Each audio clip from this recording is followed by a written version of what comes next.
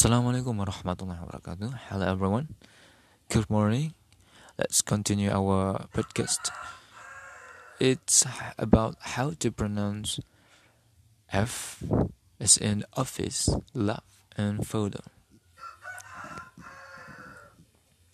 Let me read you the review paragraph. Listen carefully. Philip Fox was writing a letter to his school friend Francis Fisher, who lived in Fremont, a nearby town. Philip wrote telling Francis of his great affection for her. He said that he would follow her everywhere.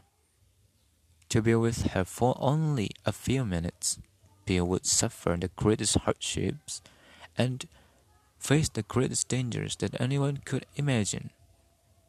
Finally, Philip signed his name, then remembered that he had failed to mention something very important, so in a postscript below his name he added, "By the way, I'll be over to see you on Friday afternoon at about 5 o'clock if it doesn't rain."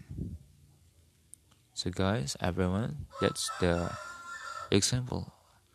That's the review paragraph about how to pronounce F.